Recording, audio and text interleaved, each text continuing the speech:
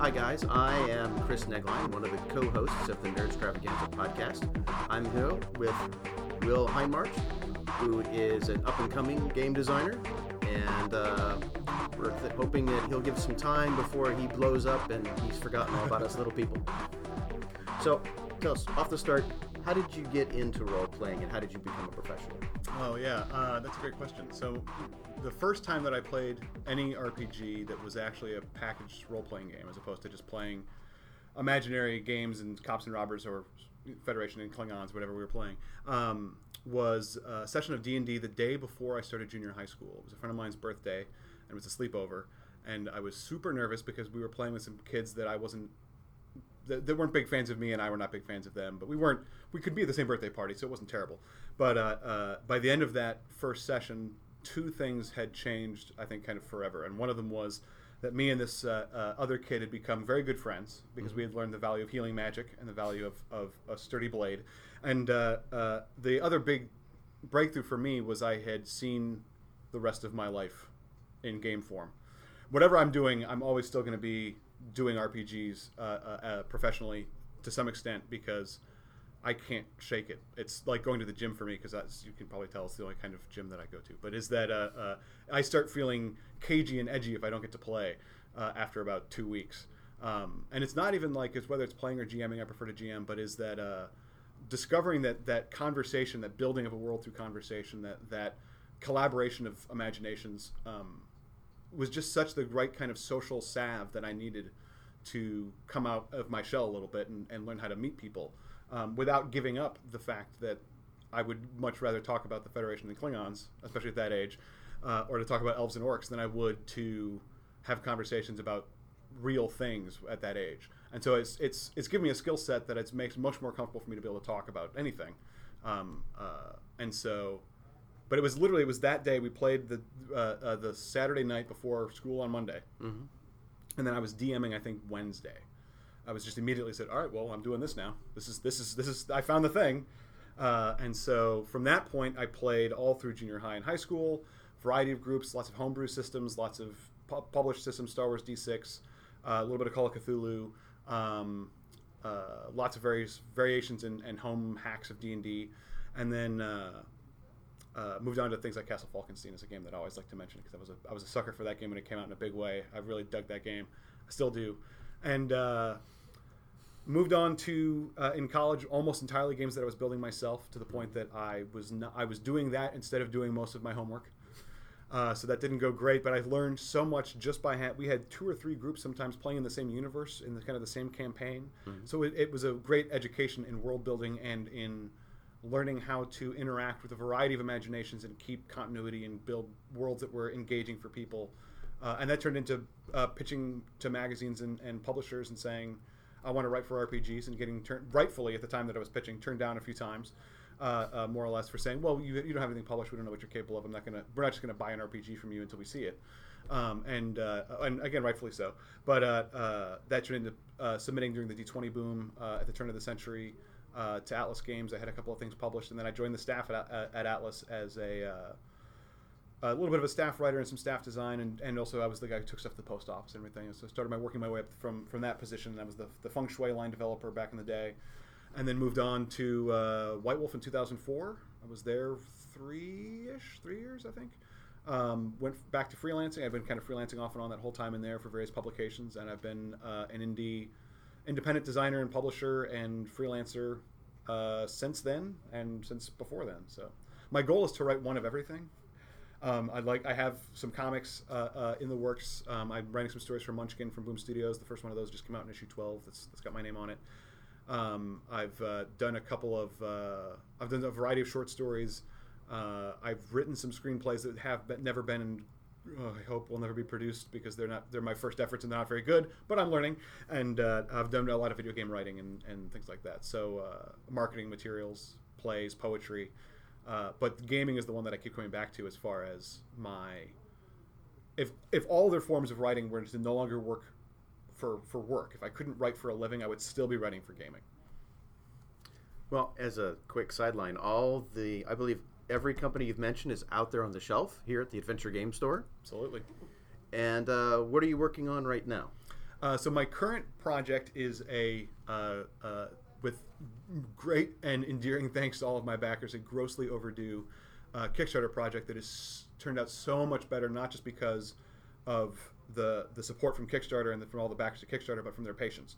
Because it's a game called Project Dark, which is a stealth adventure role-playing game for 1 to 4 players and a GM. But so it can be played 1-to-1, or it can be played. It gets a little heistier if you add more players. So it starts off as being like a Splinter Cell or a Thief or what have you, and then as you add players, it just gets a little bit more like leverage or whatnot. And it's got 3 different settings. There's a fantasy setting, a kind of near future setting, and a far future setting.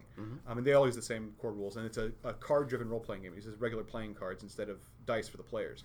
And so there's a deck building element where you put cards from a regular poker deck back into your deck as you level up. So you're like, oh, so I'm going to buy the 10 of clubs, so I have that now, and I know it's in there, and it will come up. But there's no like additional buying component or anything. It's just a regular deck of poker cards. So you start with some of them, and then you add in face cards, and they'll have special abilities for just your character. So your Jack of Clubs and my Jack of Clubs might do 2 different things. But then as you play that, we through the stretch goals and such, we're able to fund a original deck. So we have a poker deck that's being painted by Rachel Kahn, which is a gorgeous I've seen set the of art. cards. In right? fact, funny enough that you mentioned Castle Falkenstein, I can tell you I got it in my notes that, I was like, those cards look a lot like Castle Falkenstein for some reason. Part of it definitely, right, is that Falkenstein was kind of the eye-opener for me, at least personally, of what other kind of ready-to-use or unusual kind of components can I find and use for games in addition to or instead of dice or whatever. And so I've been kind of chipping away at this deck-building idea for years. And it was one of those things where it took me months to realize that the stealth game I wanted to do and the card game that I wanted to do were the same game.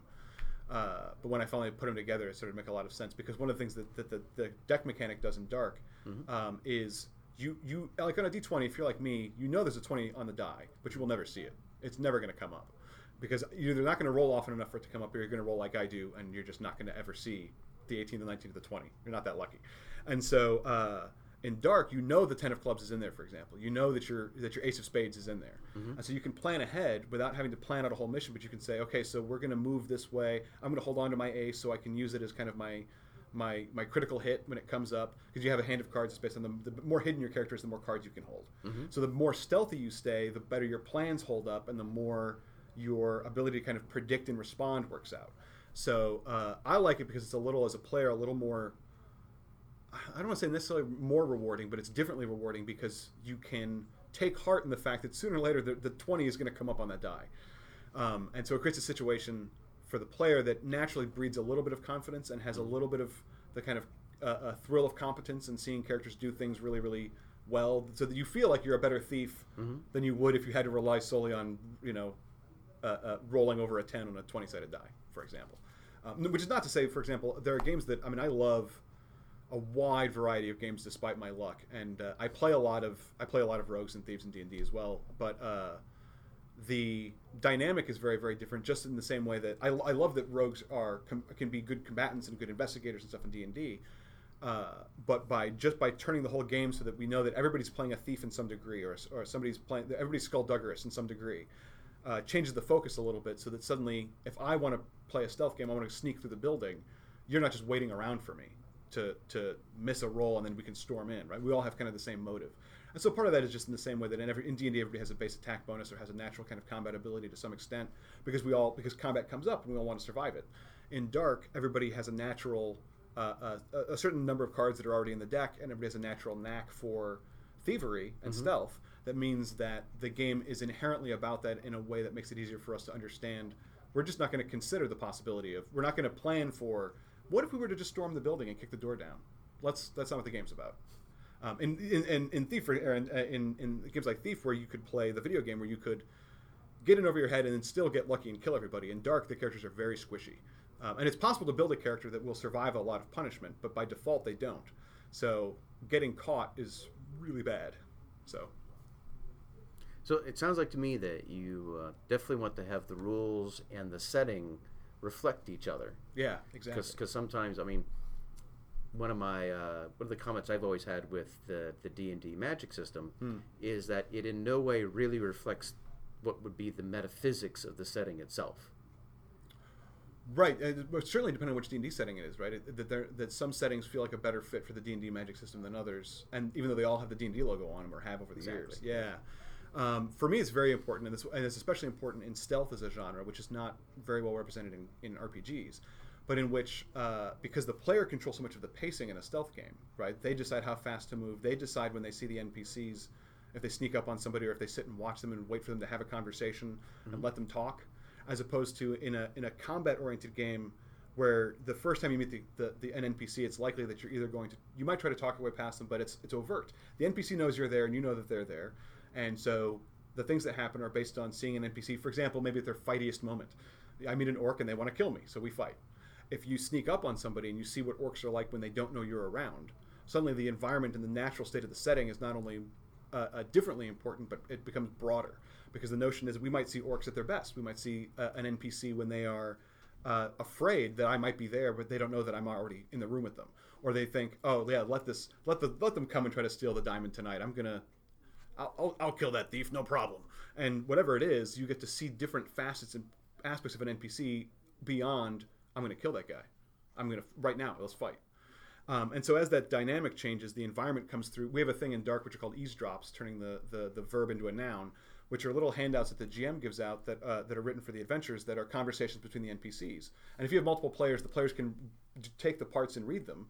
And it's a mechanism that on the one hand rewards the players for eavesdropping on the environment as opposed to just killing everybody outright. They gain secrets and information and they find out where the keys are hidden and those sorts of things. But it also engages the players. It rewards them for doing that by saying the players have the right in most eavesdrops. There are a handful of exceptions in a couple of the adventures that are coming out, but the player can say, okay, at this moment between lines 3 and 4, that's when I strike. And the player, therefore, is making a dramatic decision, which is, so they never even have the back half of this conversation.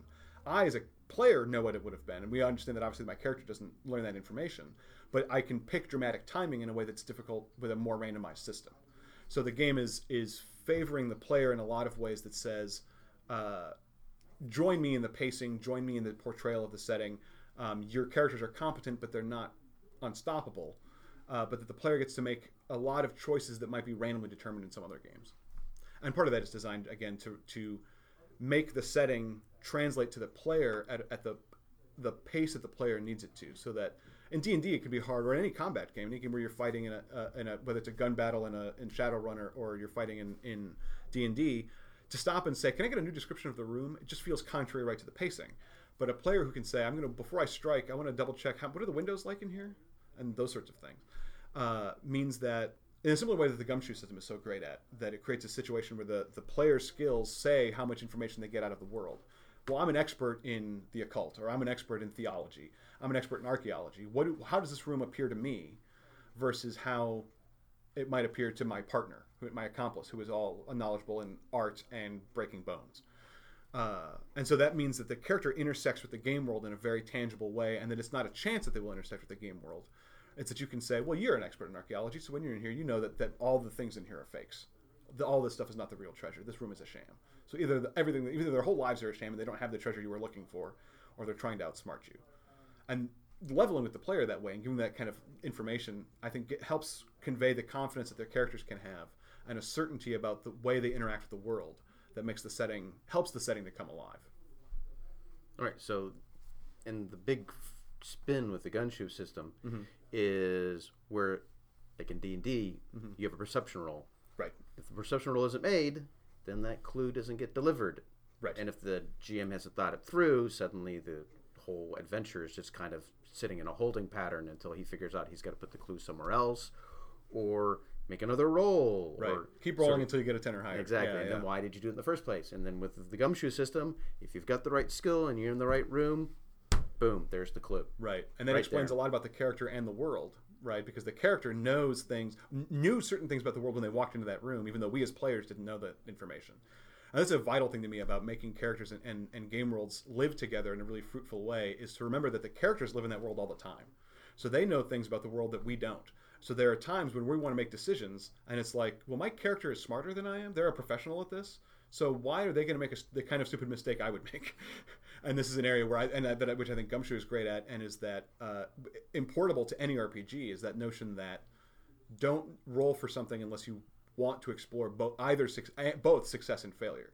And in Gumshoe is kind of built on the notion that failure is just boring on these kind of actions. So we're just gonna. It's about positioning rather than chance.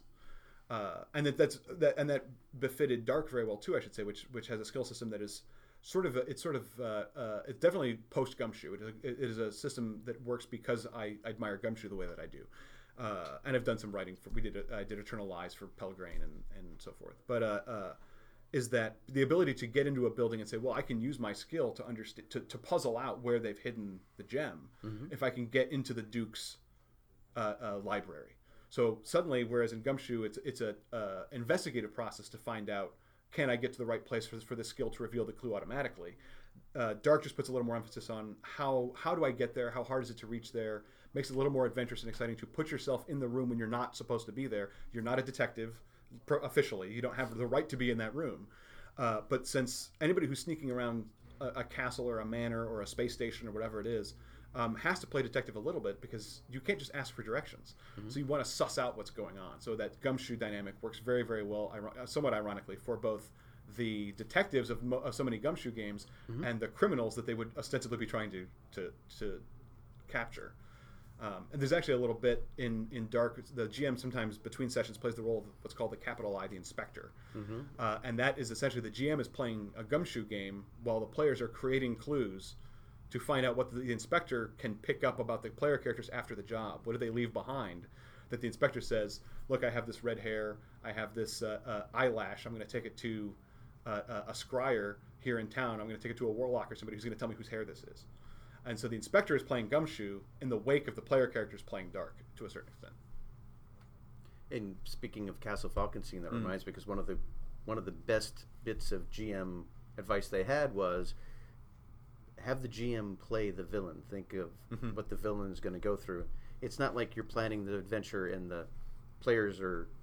It's not for the players. It's for, here's the villain, here's his through line of what he's planning, and where do the players intersect there, and how does that all fall out? Right. What happens if the players don't show up? Exactly. I'm a big believer in that one, is the notion that the world wants... The characters in the world, aside from the NPCs, or aside from the PCs, aren't waiting around for the PCs to do something. They have their lives going on.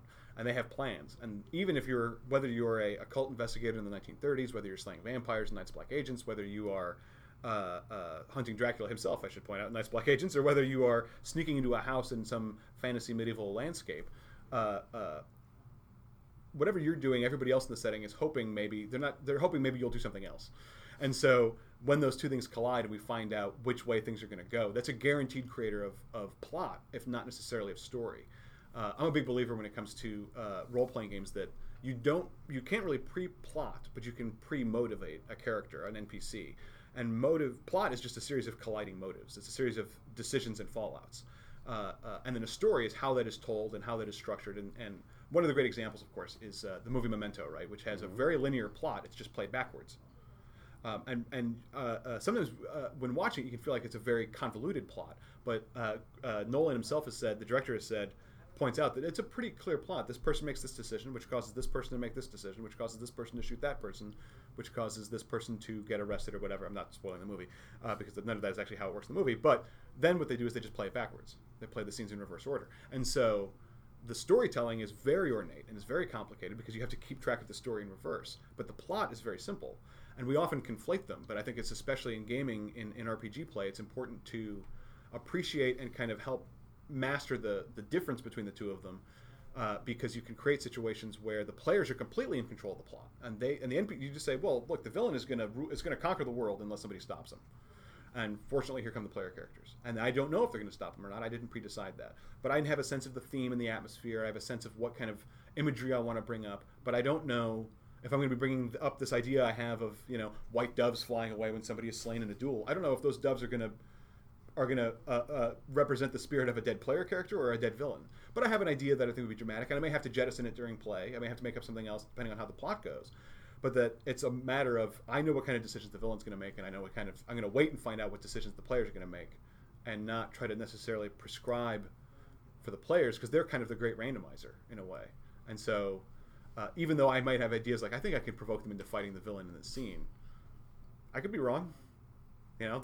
No plan survives contact with the player characters. So. No, never. So, funny enough, Yeah. Feng Shui 2 just came out too. Yeah, which I did not work on. I know you didn't work on, but you were part of that line. What do you think of? Oh god, I have only one, and it's a fairly substantial. I don't know if I should be saying this. I have one fairly substantial problem with Feng Shui 2, and it's not actually a problem with Feng Shui 2 per se, as much as it's very different from what I would have done when I was running Feng Shui, which is I would have let me do it when I was the Feng Shui developer. I would have wanted to be a part of it, and that's really the only. I as an admirer, I was a fan of Feng Shui, but I hadn't played it as much as I had played like hacks of it. Before I started, pitching for writing games and stuff. So I had a lot of experience pulling Feng Shui apart. And then you see how Robin does it for the sequel, how he actually reinvigorates and what he tweaks and what he doesn't adjust, and where he twists and tightens the bolts in that game. And I suddenly wonder when my third eye gets to open as a developer and I get to say, oh, of course that's how you do it. It's such a, and it's in addition to being a beautiful book and just a great product. And I love the idea. It's a little bit contentious, but they've essentially said that line is complete with the Kickstarter done and what goes into stores. They don't need to do source books because you can play hours and hours and hours and hours of Feng Shui too. And I don't know if they'll change their mind.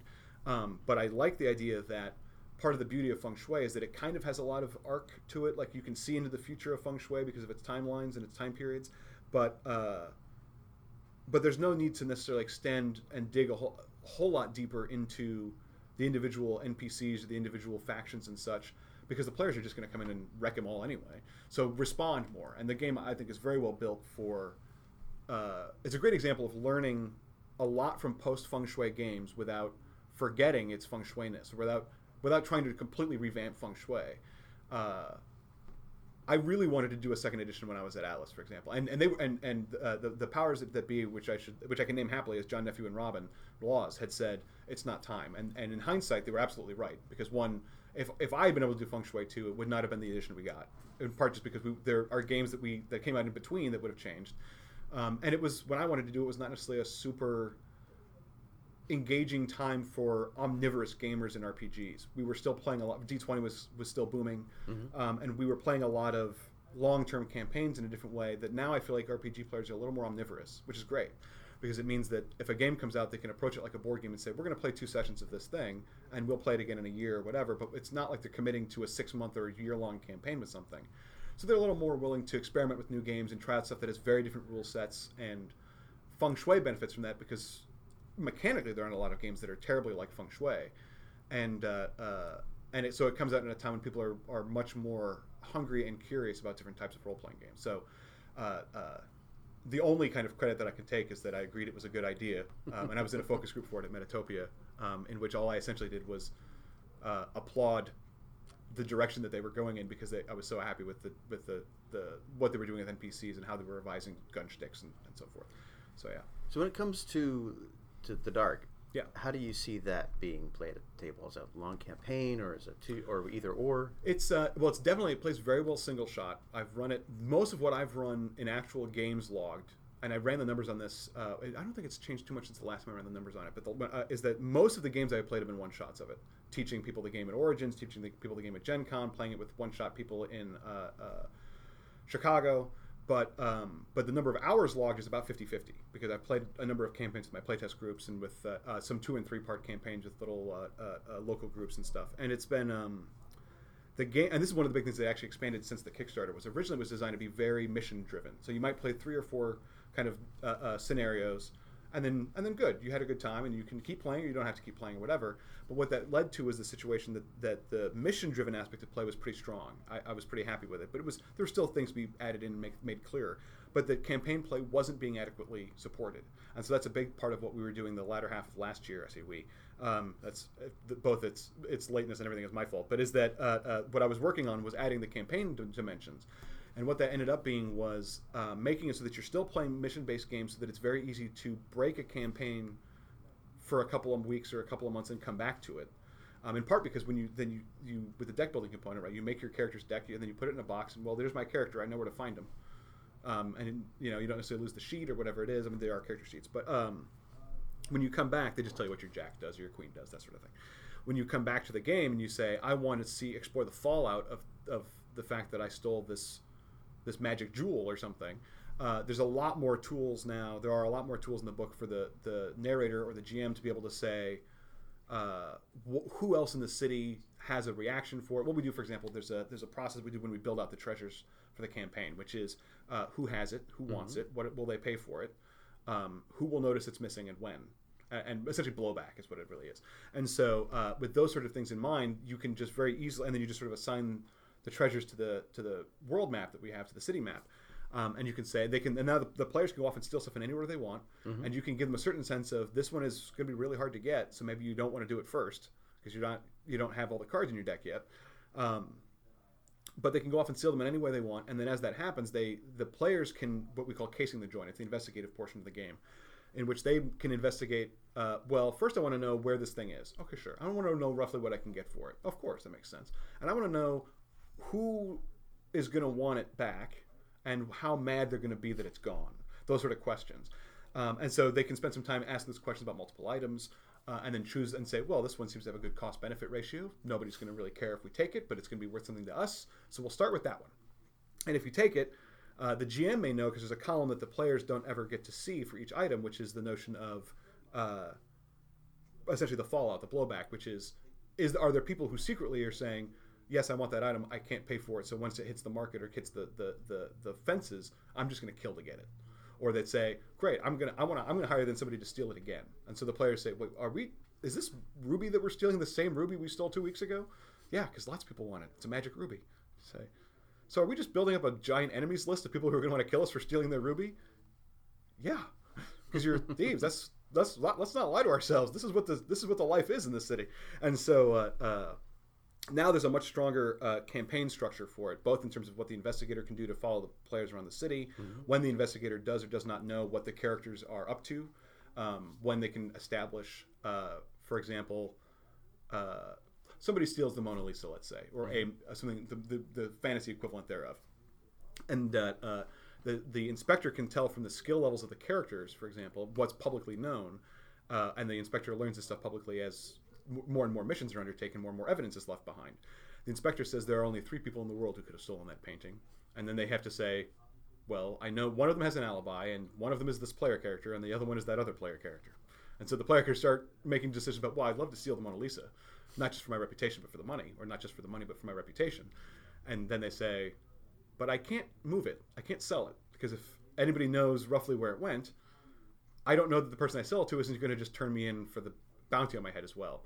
There's a whole social network mechanic from your skills, that your skills indicate both your knowledge, gumshoe style, and your placement in a social network about that skill. So if you're trained in art, you know how to appraise art, and you know people who will buy stolen art.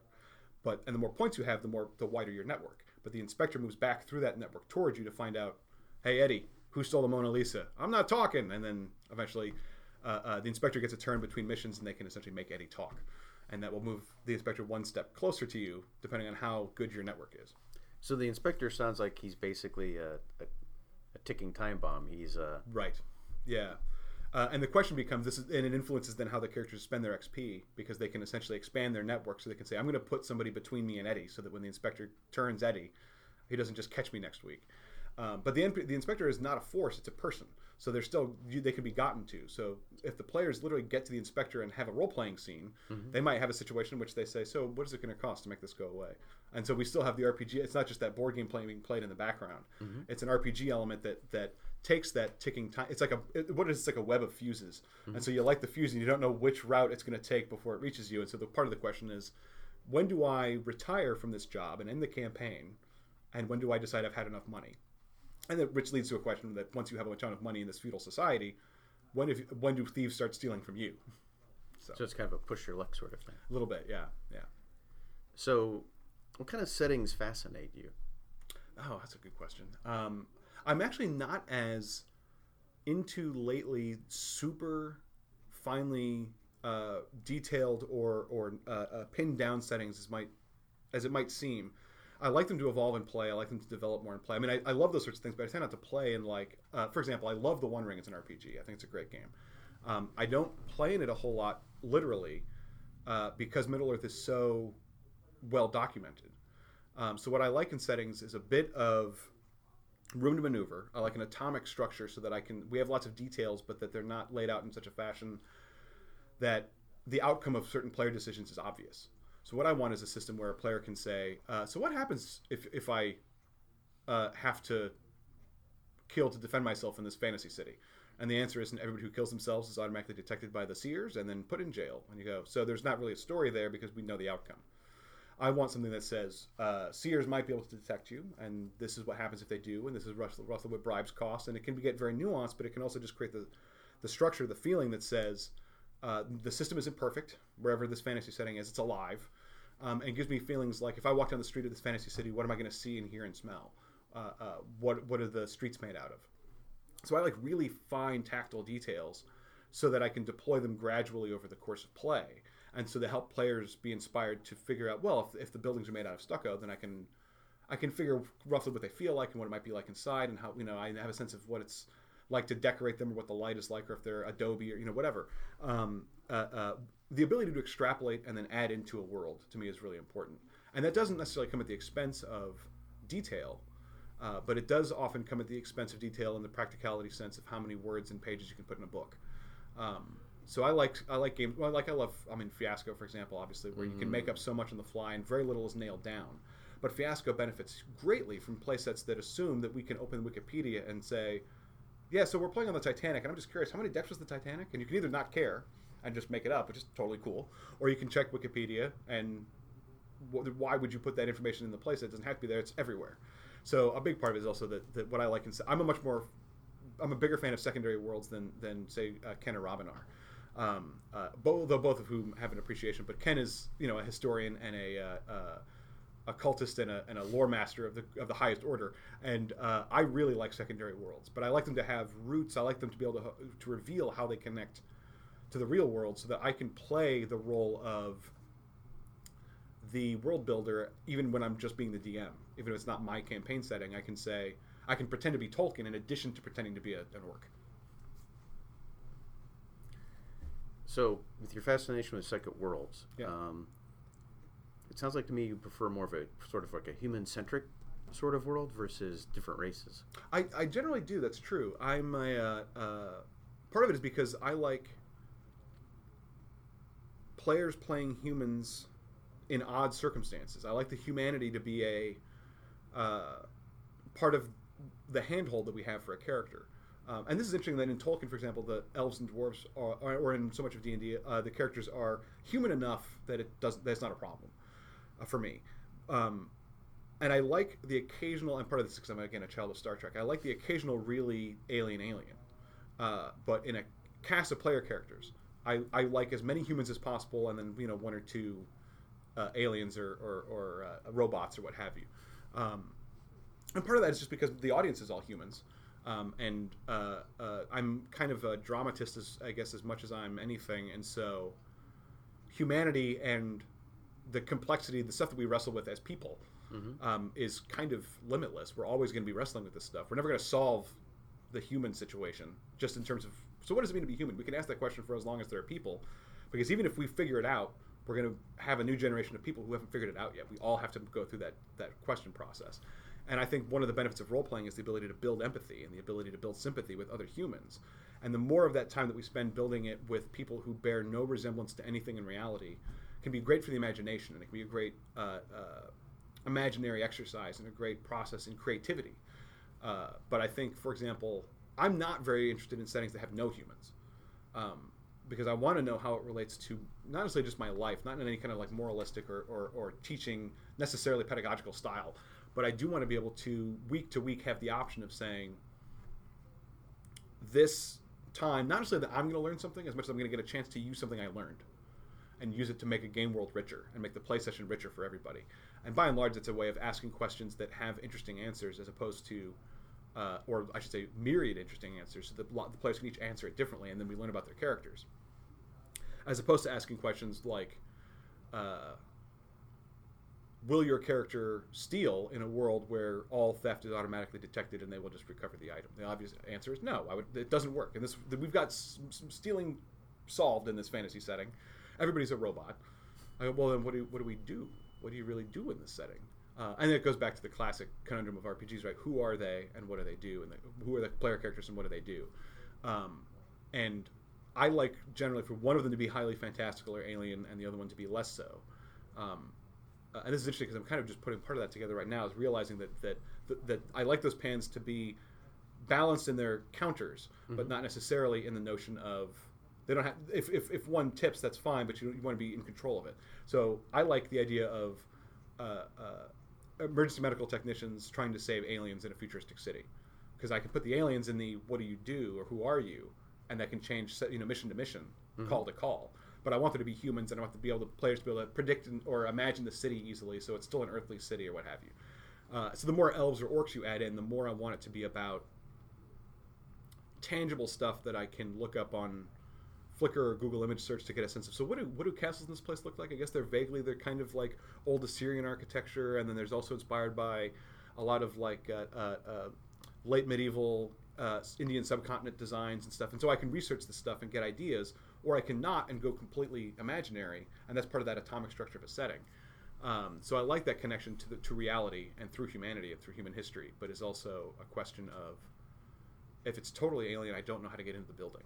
I don't know if I can't identify what a door is in this setting, I don't know how to get into it. So, I think one of the things, some writing advice someone gave once is you can have exotic characters, but it has to be in a mundane setting, or you can have an exotic setting, but you have to focus on the mundane characters. I think certainly right. Yeah, the more you turn one of those dials, the more one way, the more you want to counterbalance it with the other one. And it's worth noting that, for example, with like a word like exotic, right, which is so much about POV. To me, for example, the word exotic means something that I don't particularly understand, but I already find fascinating, which is not necessarily the definition of that word. But for example, I know I have a tendency to use it to mean. Here's a great example, actually, is that I have done some study, and I'm fascinated by Indian art from the continent, from essentially the East India Company forward, or rather backward. And I'm fascinated by their art and history, but I don't speak the language. I actually don't know a lot about the politics. And so I have this great appreciation, and I'm really into the style of it. But because I'm not an expert, I try not to bring it into design very often, because I'm going to get it wrong. I'm not well versed in it. But I'm fascinated by it, engaged by it, and I buy books on it because it is so appealing and appeals to me in a way that just kind of a visceral, immediate way of. I'm part of it is I'm a sucker for things like, whatever. I'm a fan of elephants and jewelry and these kinds of things that are so well celebrated by a lot of the surviving work. But it's interesting because I think that advice of the exotic versus the mundane, I know writers who have misinterpreted it to mean that mundane is bad and exotic is alien or something, right? And to me, what it's always meant is that the mundane is relatable. And the exotic is something that I appreciate and think is great, even though I may not fully understand why yet, or because people. My experience is when somebody talks about uses the word exotic, it can be used positively or negatively, and I try to use it right just to me. And similarly, when I interpret that advice, is to say exotic meaning I may not fully understand it when I set out to start this story. I'm going to do the research, but I know I want to do the research because it's really compelling. So. Okay, so in your other projects you're working on. Have you been doing genre stuff, or is it more of a... I do a lot of genre work, yeah. I'm pretty... Again, because of the freedom of it. I've done some magazine work and such that was completely real-world nonfiction, some interviews and things like that. And I enjoy those. But when left to my own devices, it's not a question really of if genre, but how much genre. I've written some fairly realistic, not necessarily to say hard sci-fi, for example, but there's always still enough in it that I wouldn't probably be able to pitch it as literature to somebody. It's still going to be genre. And that doesn't bother me because, even as somebody who wants to write one of everything, the genre divide bothers me only in the sense that it gets given a weight sometimes, I think mistakenly, when really genre pertains mostly to helping people find books they will love. There's a lot of literature that contains genre elements, and there's a lot of genre that is effectively literature, except we decided that the characters are on another planet or what have you, and whether or not it's literature versus genre fiction is more a factor of which shelf do I go to look for it on at the bookstore, at Amazon, or wherever. And I think we see that, for example, in things like board games have actually adapted to this really well, which is that what the game is about mechanically and in its theme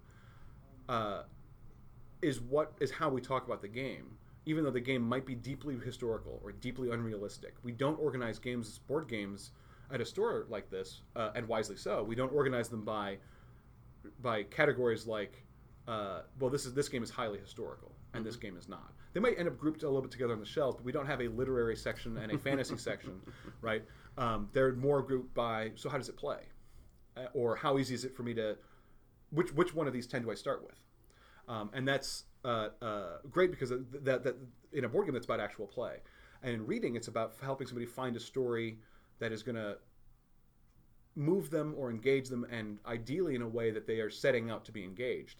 So I think the job of genre then becomes, I really want to read about spaceships.